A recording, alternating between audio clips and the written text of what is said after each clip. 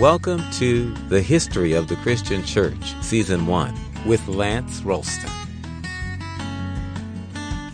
In this 127th episode of Community Sanctorum, which is titled Then Away, we give a brief account of the rise of theological liberalism. Now, I usually leave this for the end of an episode, but I'm going to deposit it here at the beginning this time. Donations to CS are appreciated to keep the site up.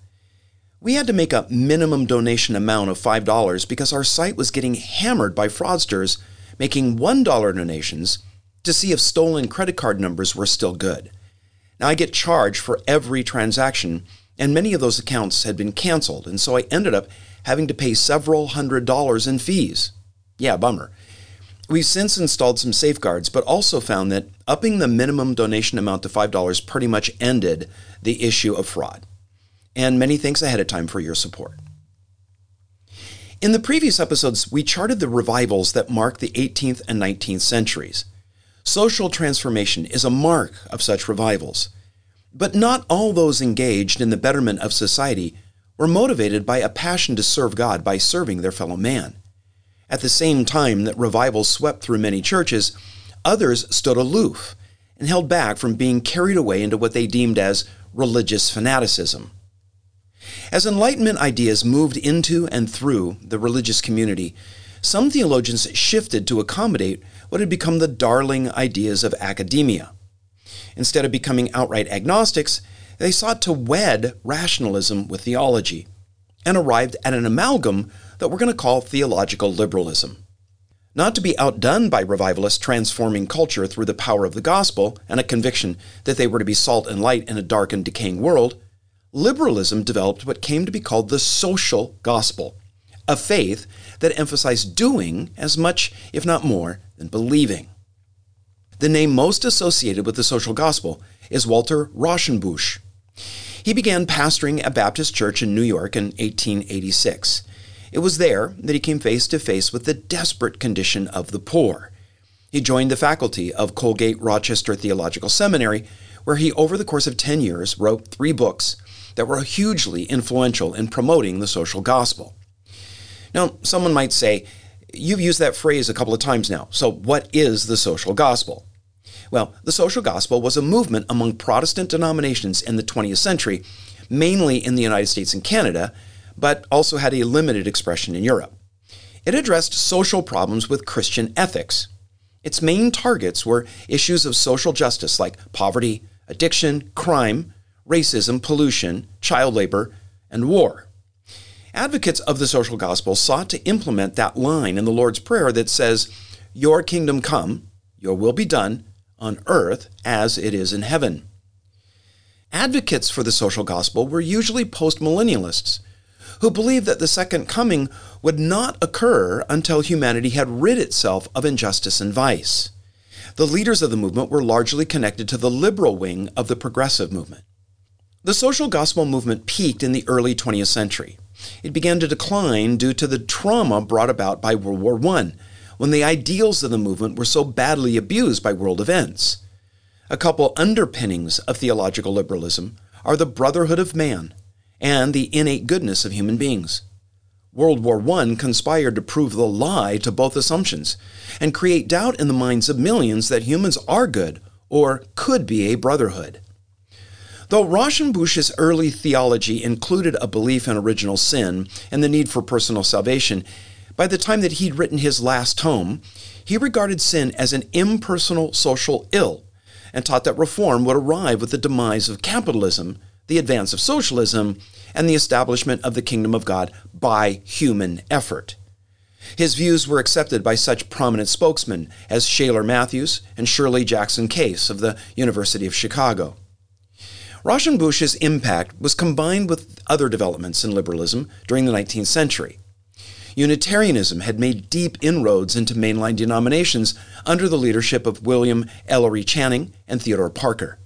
Channing's sermon, titled Unitarian Christianity in 1819, deserves credit for launching the Unitarianism movement. Another influential figure in the 19th century was Horace Bushnell. He published Christian Nurture in 1847, arguing that a child ought to grow up in a covenant with God, never knowing that he was anything but a Christian. Now, this was contrary to the Pietist emphasis on having a datable conversion experience. Bushnell's idea of growing a child up from birth in a covenant of grace had a huge impact on Christian educators for many generations. In addition to Theodore Parker's support of Unitarianism, he introduced German biblical criticism into American Christianity. And by doing so, the way was open for Darwinian evolution and the ideas of Julius Wellhausen. Wellhausen was one of the originators of the documentary hypothesis, which forms the core of much modern liberal scholarship on the Bible to this day. These influences led to a creeping theological liberalism based on the twin postulates of the evolution of religion and a denial of the supernatural. In their place emerged the idea of the fatherhood of God, the brotherhood of man, and the establishment of God's kingdom as a natural outcome of evolution. 3 German scholars were also central to the development of theological liberalism: Schleiermacher, Ritschl, and Harnack. Friedrich Schleiermacher adopted the ideas of existentialism to Christianity and said that the core of faith wasn't what one believed so much as what one felt, what we experience. Religion, he urged, involved a feeling of absolute dependence on God. For Schleiermacher, doctrine hung on experience, not the other way around. Now today, a mature Christian might counsel a neophyte saying something like, "Hey, don't let feelings control you," or "We need to evaluate our experiences by God's word, not the other way around." Schleiermacher would disagree with that. In his view, experience validates doctrine. Feels are key. A faith that isn't felt is no faith at all, he maintained. Albert Ritschl claimed that Christ's death had nothing to do with the payment of a penalty for sin. He said that it resulted from loyalty to his calling to bring about the kingdom of God on earth, and that it was by his death that he could share his experience of sonship with all people, who would then become the vehicle by means which the kingdom could be constructed. The practice of communal religion was of vital importance to Ritschl because Christ best shared himself through the community of the church. Ritschl's impact on other scholars was immense. Probably the most affected by Ritschl's work was Adolf Harnack. Harnack regarded the contributions of the Apostle Paul to the gospel as a Greek intrusion on the Christian faith. His goal was to, as he said, get back to more primitive and Jewish emphasis that centered on ethical imperatives as opposed to theological doctrines. As a professor in Berlin in 1901, he published his influential What is Christianity? This focused on Jesus' human qualities, who preached not about himself but about the Father, the kingdom and the fatherhood of God, a higher righteousness, and the command to love. The view of these 3 German scholars came ashore in America to further the liberal ideas that were already well underway.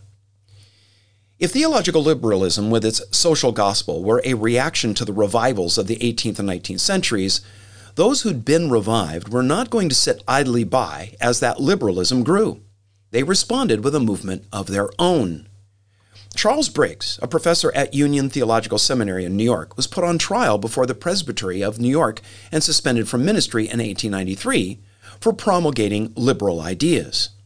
Henry Smith of Lane Seminary in Cincinnati was likewise defrocked that same year, as was A.C. McGiffert for holding and teaching similar views.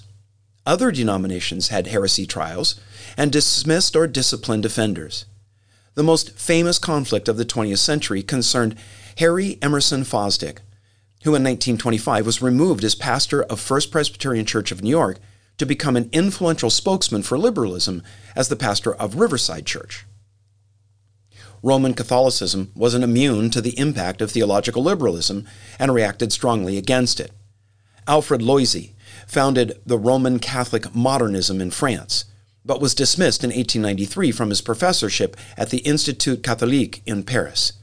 He was further excommunicated in 1908. The English Jesuit George Terrell was demoted in 1899 and died out of fellowship with the church.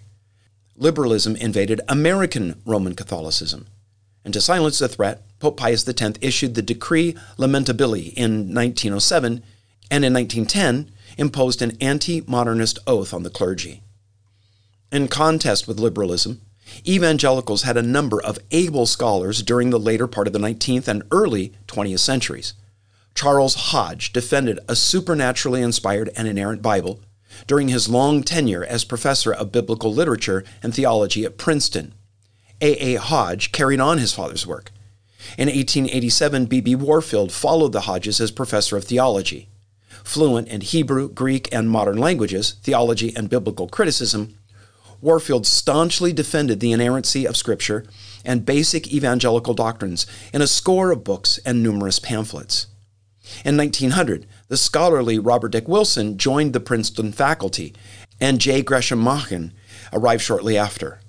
In 1929, when a liberal realignment occurred at Princeton, Machen and Wilson joined Oswald Alice, Cornelius Van Til, and others in founding Westminster Theological Seminary.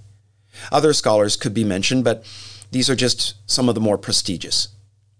This movement came to be known as fundamentalism, a word with a largely negative connotation today, as it conjures up the idea of wild-eyed religious fanatics who advocate violence as a means of defending and promulgating their, fundamentalist beliefs.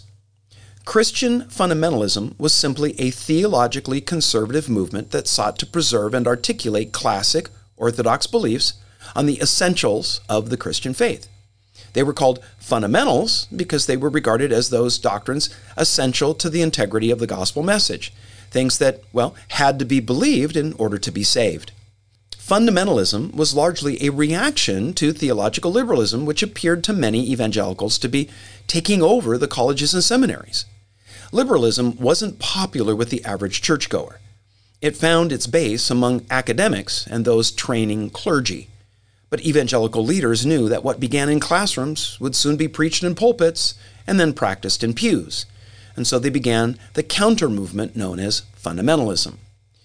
Since theological liberals had already managed to co-opt the chairs of many institutions of higher learning, they cast their fundamentalist opponents as uneducated and unsophisticated nincompoops, knuckle-dragging theological Neanderthals who couldn't comprehend the complexities of higher criticism and the latest in theological research. That image has, for many, become part and parcel of the connotative meaning of the word fundamentalist to this day. And it's grossly unfair, since those early evangelical scholars who shaped the fundamentalist movement were some of the brightest, best educated, and most erudite people of the day. Thanks for joining us at Communio Sanctorum. We really appreciate your listening and subscribing. Listeners are invited to like the Communio Sanctorum Facebook page and to write a review in the iTunes store. For both Facebook and iTunes, search for History of the Christian Church. Looking forward to joining you next time.